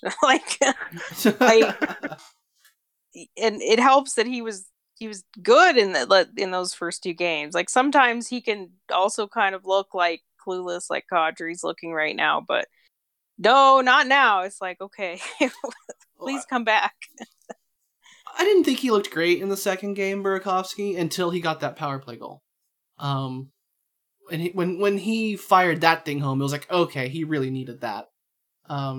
What I liked about him in that second game was he had a couple zone entries that were world class, and that's I mean, his shot is awesome, but the way that he can take the puck and enter the zone and really challenge defenders and push them back, that really creates a lot of space. And I really do think that's kind of what they're missing. And regardless of how his injury shakes out, I think that putting Gabe on that line and sticking with it for more than one friggin' game or one period, you're gonna get a lot more out of Kadri and Saad if they're on different lines. I think they need to at this point, because also, not only not scoring, Kadri and Saad have been very bad defensively. And that's just, I mean, they've given it's not all their fault, but out of 12 even strength goals the Avs have given up, Saad's been on the ice for 8 of them. That's not great. Yeah. They need some defensive help there, and that's probably what they're going to have to do, is put Landy there. I don't think Burakovsky is like a set and forget on that top line either, because I do feel like he's very inconsistent. But when he's going, yeah, absolutely, that's the place for him. And well, I don't like him on the top line, because I like him on the right side better. And then, like, Mikko can play on the left side and it's okay, but it's like, why would you mess with that? It's like Burakovsky's so good on the right side. You keep him there, put Saad on left wing on the top line, and then you put Landy on that left wing. Yeah, I really think you have the beginnings of a consistent top six that way. Yeah, I could see that. It's just, right now it's going to be a little hard to justify putting Saad up there, but you got to do what you got to do as well. So, and right, then it's going to make the team better. I mean, you have one line that's going real well, and then everyone else is really not. You've got to figure out a way to leverage your talent a little bit. And it's got to be a little more than, having the guys on the top line rotate in with the other lines once in a while. It needs to be a consistent trio. And I think the disappointing thing for me is, we don't expect Kadri to drive play, and we know Saad isn't that guy, but it's like, just hold on to the puck at least, for God's sakes. Like, the turnovers those guys make, they're just not strong on the puck. It's just like, there was a point yesterday where I was You can say that about just about anyone, though. I was hoping Byram wasn't going to pass to Kadri because he wasn't going to, he was going to boot it. And he did, and I was like, oh! I knew it. Like, you're just screwing him. You're just screwing Byram. You can't even hold on to the pass. I think it was the first power play yesterday where, like, they actually had a pretty good power play, and Kadri just booted 3 really good chances. And you're just like, he had a wide open net that he put a foot wide. Yeah. No pressure. But I mean, even that aside, like, that line has right. I mean, right now that line has a garbage PDO as well. Yeah, but it's under 76. But they're also contributing to that. They're contributing to the save percentage for sure. Because what like the perfect example, I don't remember which game this was, but it was a game that we saw a little bit of time with Sam with Ryan Graves. Ryan Graves follows a puck back into the defensive zone. He gets spun around, can't make a play on it. Sam can't quite get there in time to bail him out. I think that was yesterday, but I know what player you're talking about. It might have been yesterday. Yeah. Kadri is kind of there. Saad is kind of there. Neither of them are really able to do anything. Kadri is in front of the net trying to play defense, and it just doesn't go well. And then the pass from opponent to opponent goes low to high pretty quickly, and Grubauer could make the save, but it's a really tough save just because of that low to high motion. It's what you're seeing with that line is just a constant compounding of mistake, can't cover it, goal. Yeah. And then the first game against St. Louis, it's just that they were the ones that they weren't covering at all. They gave St. Louis so many of those odd man rushes, and it's just, and individually they've each had some moments. So it's not to say that they've been 100% trash, but there's been a lot of bad though. Like, Saad had the nice goal that he scored. He's drawn a couple penalties, but each of them have taken multiple penalties. It's just, it's not good enough. Like, I get that they're vets. It might take a little time to get going and stuff, but like, they don't have time for that. They've got to figure something out. Well, I mean, it would help a lot if something was happening with the bottom 6 that was encouraging, and it's definitely the Comfer line, surprise, surprise, still sucks. Like, Donskoy, Donskoy hasn't even played a lot the last few games. He can thank Sam pretty much 100% for not being entirely in the doghouse. Like, you look, Donskoy's the one of those that's producing. It's like, okay, entirely because of Sam is why he has any points, and because of the power. I mean, at least he's putting the puck in the net. Well, I mean, he almost didn't put that puck in, that perfect pass and that puck into an open net, but sure, of course, you're never going to completely discount. Called bank. But yes, whatever needed to happen happened. He does have his name attached to 3 points, so that's more than some other guys. But it's just like, it's a little bit of a mirage there, let's just say. And Donskoy hasn't played a lot. Comfer, it is. It's like, these guys can't be better. Bednar has called Comfer out after games twice. He says that line has to be better, but it's like, what are you going to do about it? Like, are you really going to get to a point where you're going to like scratch Donskoy? Really think they're going to do that? I don't know.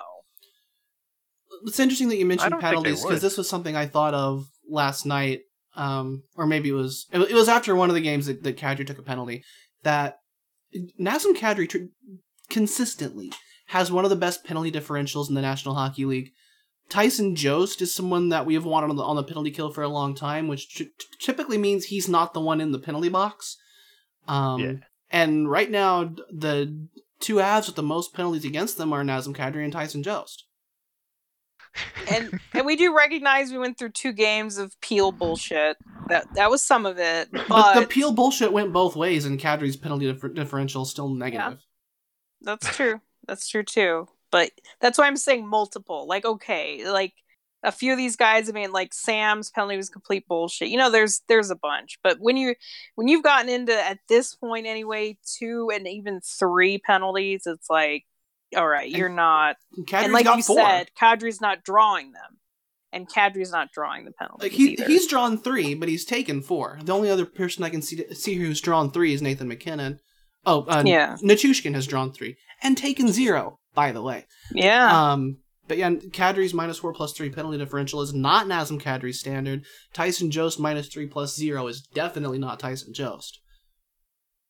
And I've liked Jost on the penalty kill. I think pretty much everyone's happy with, maybe not to Altitude's level of thrilled. Like they're like, oh my god, Tyson Jost is out there. It's like, okay, I mean, He sure he's is good at the PK, but goodness, it's The PK has been, I don't know, kind of inconsistent. And something that really bothered me yesterday was I saw that the Ducks were changing on their power play from Unit 1 to Unit 2 or something like that. And they only had 3 guys in the zone.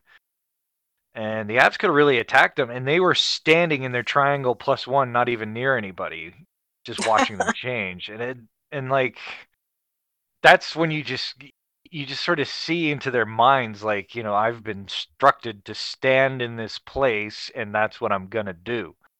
It's very passive. So they've gone back to being really reactive, and when we see the PK having problems, this is generally the symptom, and Right, the I way don't they think get it's out been of it is going back to being aggressive.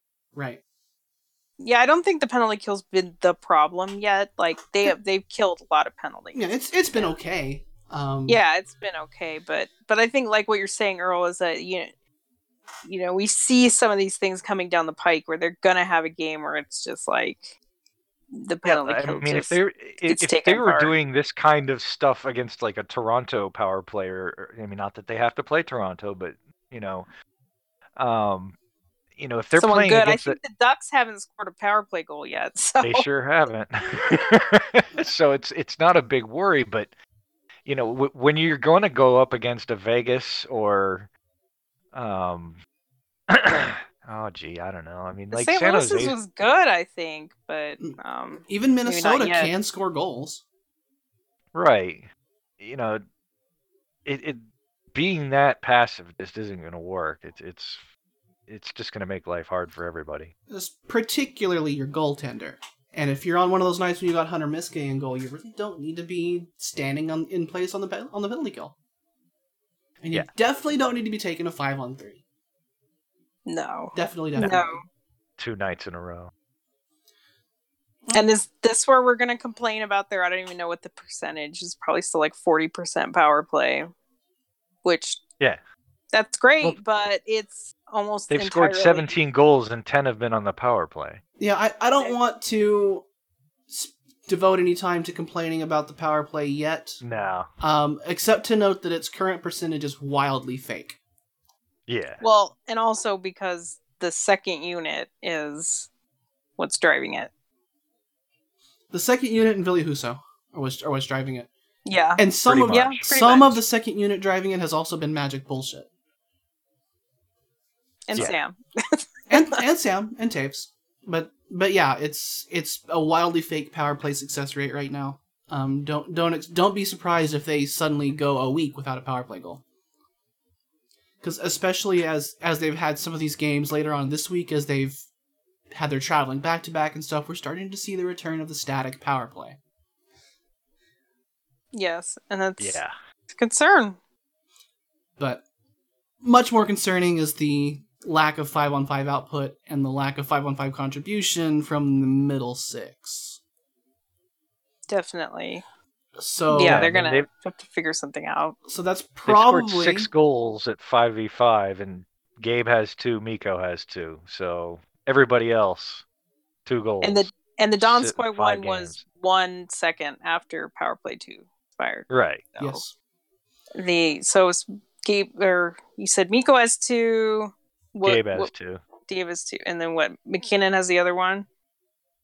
I think so. Yeah. No, If it's not. there's It's 6. Donskoy and someone else. It's Sod. Okay. Yeah. Yeah. Yeah. And Donskoy's was basically a power play goal, so. Yeah. Yep. So, pretty clear where we're going to go to look for stars and scratches. I think my star is going to go straight to Mikko Rantanen. He's got like 4 goals. He's been Okay. Yeah. he's been capitalizing on incredibly good plays by other players, but not everybody can capitalize on those plays. He's been playing real well himself. He too. sure has. Mikko Rantanen, claps for you. Yeah, definitely. Especially as someone that maybe has a little bit of a reputation as a slow starter. I don't. He has had slow periods. I don't know if I would describe him as a slow starter, but No. he has been so good. He has it like all rolling. The size, the skill, the hustle. The goals he scores are all beauties, but he's helped drive that line really. Yeah, So. let's not forget how his goal happened last night. Like, he beats out an icing. Right, and he wouldn't be the guy that you would maybe necessarily choose as the right. guy that's going to beat out an icing. And exactly, and then he ends up in the front of the net and receiving that wonderful pass from Byram. But that was just, that was Mikko to a T for the beginning of the season right there. And just a lot of other just plays that he's made just behind the net, like on the, I don't even remember what game it was. I think the St. Louis game before they broke it open, but he was huge in getting a couple of those goals, making the plays to give Landy the puck. And in that one that he scored right in front of the net, that was also another really good Mikko play. I'll let you take Sam, so I'll take Devon Taves as my star of the week. Like we said earlier in the show, he's been kind of a revelation. We didn't know how he was going to look. I mean, what he did with the Islanders, he was put more in a very offensive role and not very much of a 200-foot role. As much of one of those as there can be on the island. Right. We should mention there's a very large systemic difference here. Right. But he's played very well, but I think the thing that's impressed me the most with him is the chemistry that he's developed so quickly with just about everyone that he's played with. I mean, he has good chemistry with Makar. He and Sam obviously have a little thing going on PP2 and when they've played together 5-on-5. He's gotten shifts with Byram and Timmy and the other guys as well. And he seems to be able to play with anyone at any situation and really look comfortable out there. And that's really impressive just in a normal season where you have, your 3-week preseason and 6 games and all that. And he's done it with basically starting from scratch at game 1. So, just a fine pickup and a great player to have on the team. Yeah, he's such a great fit. It was so nice to see them target him and think of someone that has those abilities, the skating, the IQ, the passing, and think of him as sort of a defensive, I don't know if I'd say rock, but just someone that can help on the defensive end. Like we said earlier, doesn't have to be a shot blocker and all that. And then just that he has worked so well, that he isn't flashy. He hasn't done a lot of flashy things, but that's okay. You don't need that. And I agree. And then you look and you see how many minutes he's played, and it's like he's out there half the game. And in a way, it frees up the other guys to do a little bit different things that you're not necessarily like always relying on Sam having to go get the puck or having to rely on Makar doing everything. And I still think he even has more to go to get comfortable and to really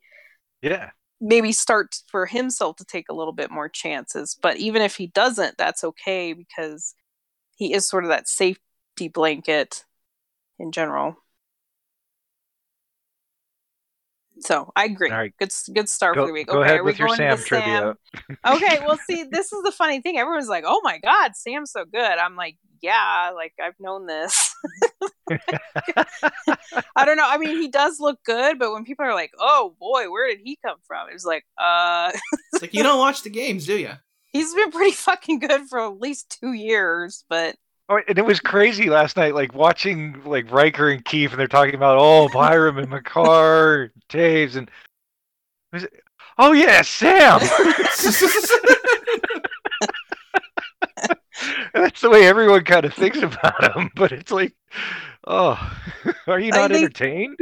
They, they still really do need him. Like the things that he can do, he touches the puck all the time.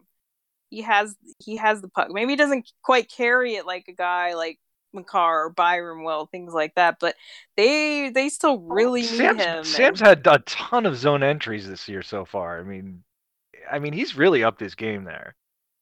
But I do agree that he does seem like he came out on fire a little bit, that he is being a little bit more decisive, which I think that was a complaint a lot of people had. And they say he's faster. I don't know about that. Like, I mean, he was always been fast, but sure, okay, why not? I think the decisiveness makes him look quicker. Okay, I think that's probably fair too. And then he had all the shots, I think, against St. Louis. He had, like, Sam had 7 shots on goal. And and I know that's probably not your winning formula there, but I never complained about his shot. The point is to get it to the net. If he can get it on net, you know what? Like, that's why you're paying these forwards $8, $9, $7 million is to score on a rebound or puck right there. So I'm glad to see him get recognition, especially when you have a lot of the other talking points like Taze and all these things coming together. So I'm always here for Sam appreciation, but I don't think it's a relevation as much as maybe it's out there a little bit. But and then he's really made that power play 2 unit, which I've pounded the table forever, that he's such a good passer, what an asset that is. Move him off the point, give him something else to do, because he's so creative and has such good vision. He might be kind of good on power play 1, but we won't go there right now. Just he's, I'd boot Kadri and maybe try Sam over there. But anyway, it's just funny. They're like, oh, Sam won't be on power play anymore because we got Taze. And it's like, yeah, you just watch. And look at how many power play goals he's contributed to. Man. Nathan MacKinnon, 500 career points. Gabe Landeskog, 200 career goals. Both relegated to honorable mentions. I'd even say Grubauer. Like, yeah, we've been pretty tough on Grubauer, and I do want to be fair and give him. He's been pretty good. Like, he in the last game, the Ducks game. I mean, he had to be really good to not give that game up. And he was. He was. So yeah, we've for as many things we still have to complain about, particularly in the middle of the forward core, at the top end of the Avs and on the back end, they are really deserving of praise right now. And now they have to spend the next week not proving us wrong. Keep it up. That's what we're saying. Scratches for ... I think the Holy Trinity is pretty easy here, right? And Kadri, Saad, and Compher, like, did all not good enough. I have no protest. And they get the minutes. It's not like, we're ragging on a 4th liner or whatever. Like, they're all expected to do stuff, and they haven't really done anything. Yeah. And it's obviously wearing on Bednar a little bit. Especially Compher. I think I really do think that, especially with the PDOs that Saad and Kadri have right now, that they're going to be a little bit better. Yeah, right. I do agree. I think that's the difference. Like, they'll get better. They've been in the league so long. You know what their game is, and they'll get to it eventually. But Compher, is it a little bit seeing the light? Like, he's not the guy that Bednar thinks he is. So never has been. Yeah. What can you really expect? Like, I always say this, Compher will have a week when you're like, oh my God, when you pull out the 1877 meme and he's great and he scores on this breakaway and he's so clutch and, like, it was a huge goal and what a great play and all that. But that's like 1 week, and then like 4 or 5 weeks go by and it's what we're seeing, a whole lot of nothing. Yeah, and he's been, like, adding concrete to the offense, and the defensively, it's really not so hot when he's on the ice. And obviously he's not getting a lot of help with it from his line mates, and that's tough. But it's if you're the center, it's your job to sort of make things better, and he doesn't. It's not just the not scoring part. Like it's like Nuke. Okay, you can't really count on him scoring, but he has also done a whole lot more. Like he can, like you mentioned earlier, he's drawn 3 penalties. Like he's been that big screen on the power play. Like he does things defensively. What game was it? I think he does deserve credit. I can't remember what damn game it was now, but he had a really good game. Like he almost made Kadri decent in that game. It was either game 2 or it was either 3 or 4 this week. It was one of those two. Probably one of the LA games. He was really good. It must have been 3 then, because there wasn't a whole lot to write home about after the first line in the 4th game. Probably. So, like, even Nuke is, you could say, okay, he hasn't scored, but he has at least noticeably done something productive. Like, I cannot even think of one good thing that Compher has done, really. Like, he gets the breakaways. He did draw the penalty. Part of that was, like, Byram giving him a great pass helped. Other than that, like, what does he even do, really? Like, nothing. Yeah, and he's actually, he's got a positive PDO. I mean, he's not going to regress upwards from here. So that would be scary. I mean, we could be looking for explanations like PDO if this wasn't just who he is and who he's been, and the exact reason why when you sign him for 4 years, the first thing I do is groan as loud as I can.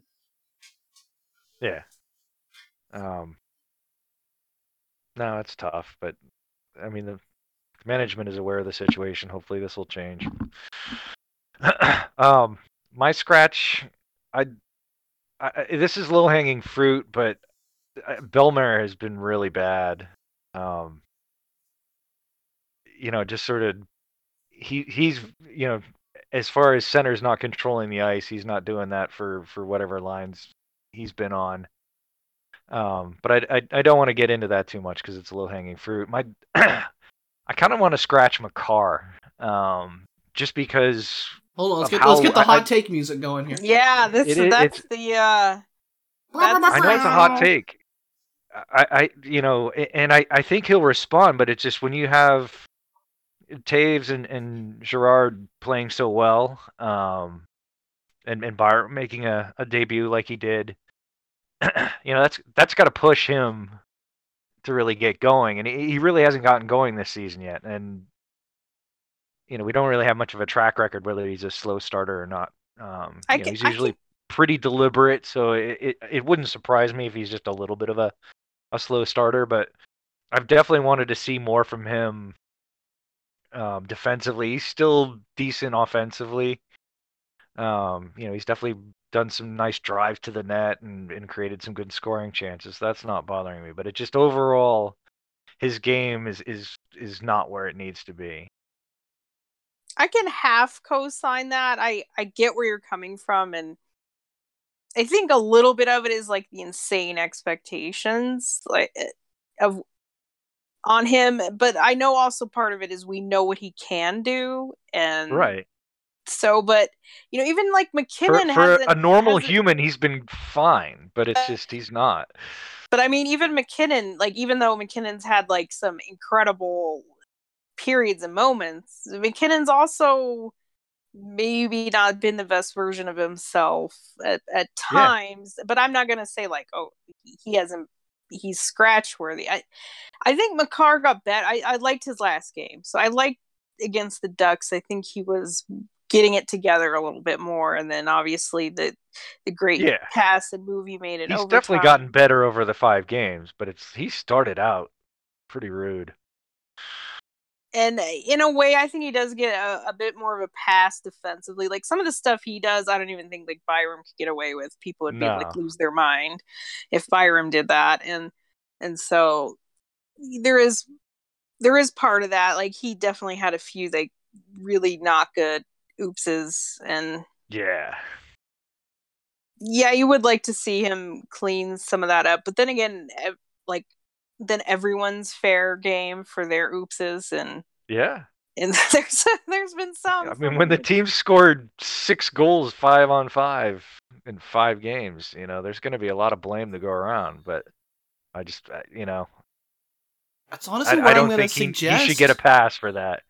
Like, I'm going to suggest he's even maybe been a little bit unlucky, even though his luck stats wouldn't indicate that, because he's got like one of the highest on ice XG stats on the team right now.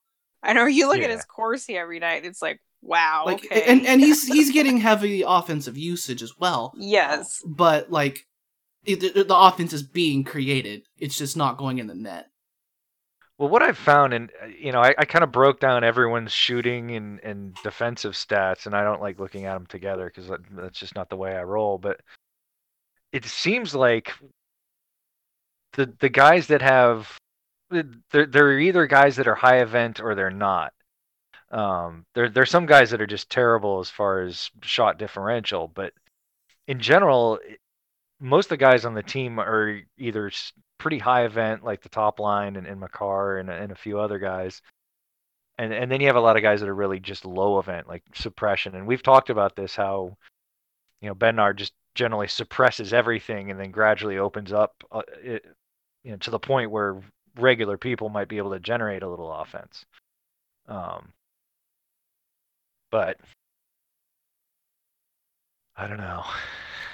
I think as good as Taze has been, I don't know if they've quite meshed. Like, they're both so good, Makar and Taze, but have they really made each other better? I don't think quite yet.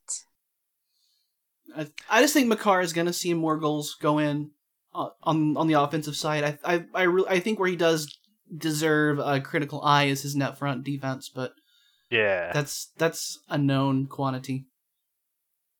Yeah. And the turnovers in the first couple games were pretty egregious in the defensive zone. Yeah, he wasn't alone on that, though. No. But again, he's Cale Makar. Yeah, and it is a very high standard that he has to meet, too, I think. Yeah.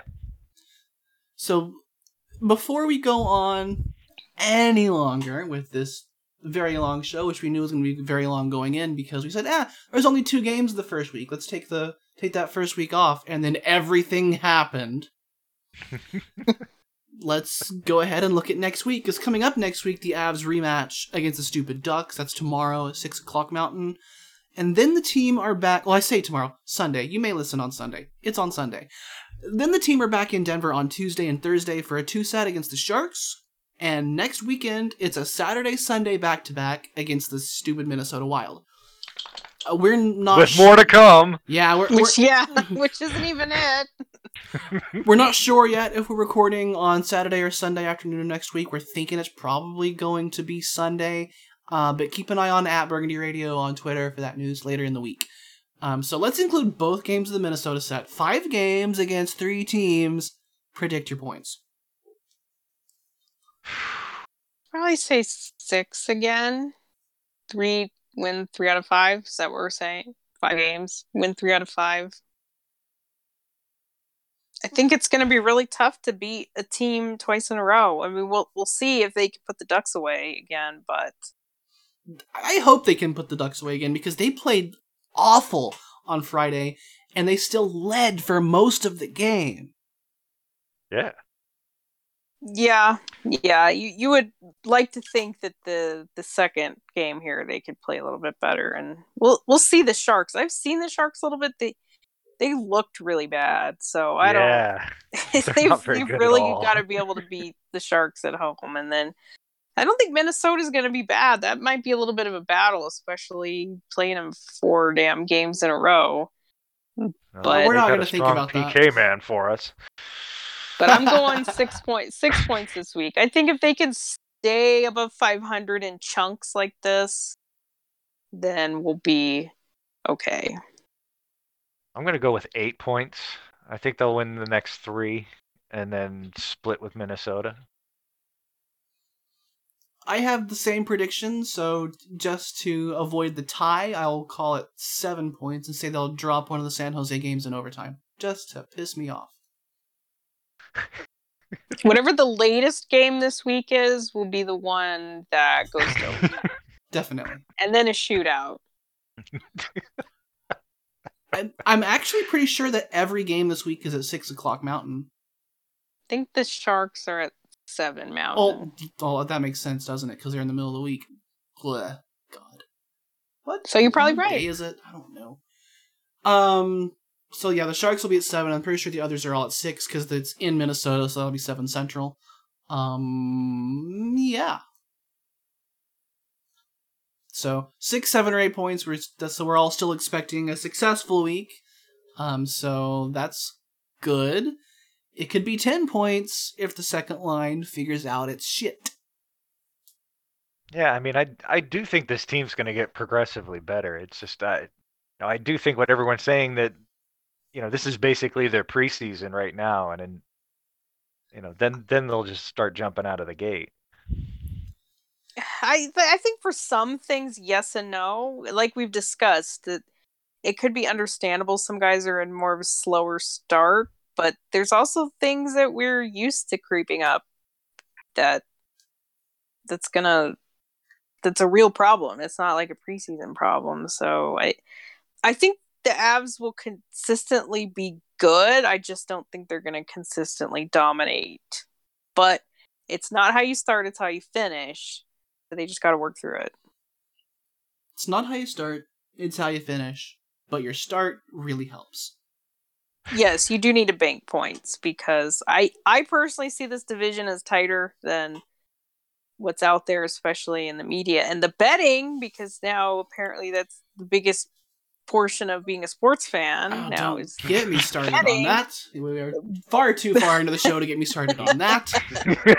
But it's just like, I do think that LA, Anaheim, and San Jose are legitimately the weaker teams. I just think the standings are going to be a little bit more compact than people expect. Maybe so. And there are still Avs killers on San Jose's roster, even though Little Joe may have been shipped along to Dallas. Yeah. Still got Logan Horseface. Yep. So whichever Shark ends up killing the Avs this week, we will definitely talk about it right here on Burgundy Radio next week. We'll be recording either Saturday or Sunday afternoon, probably Sunday, which means that you'll have a show on Monday morning right after a game that we have not watched before the show. Which is awesome. It sucks, but the schedule is what it is. We're going to have 2 back-to-backs on the weekend, which are going to screw with our schedule, and we're just going to deal with it because that's what we do. We just deal with it. So, until then, let's all get our summoning circle out for Nazem Kadri goals. Keep your head up to the dirty areas, and we will see you then. It is Joe Sakic scores! Joe Sakic scores! Surely that's gotta be it. And if it had been a 1-week show, it would have been the exact same story. So I'm not concerned about having skipped that first one. Yeah. This all happened this week. If we have to do that much stuff again next week, I think I'll just die. Well, let's hope we don't have another trade. And another 2 surprise injuries. An NHL fourth debut. overall pick making his NHL debut. We don't really, other than Bowers, we don't really want to see anyone else's NHL debut because that would be bad, not good. God, 2 hours of Burgundy Radio and we barely even mentioned that Martin Kaut played a game. That's how much shit there was in this show. Yeah. God.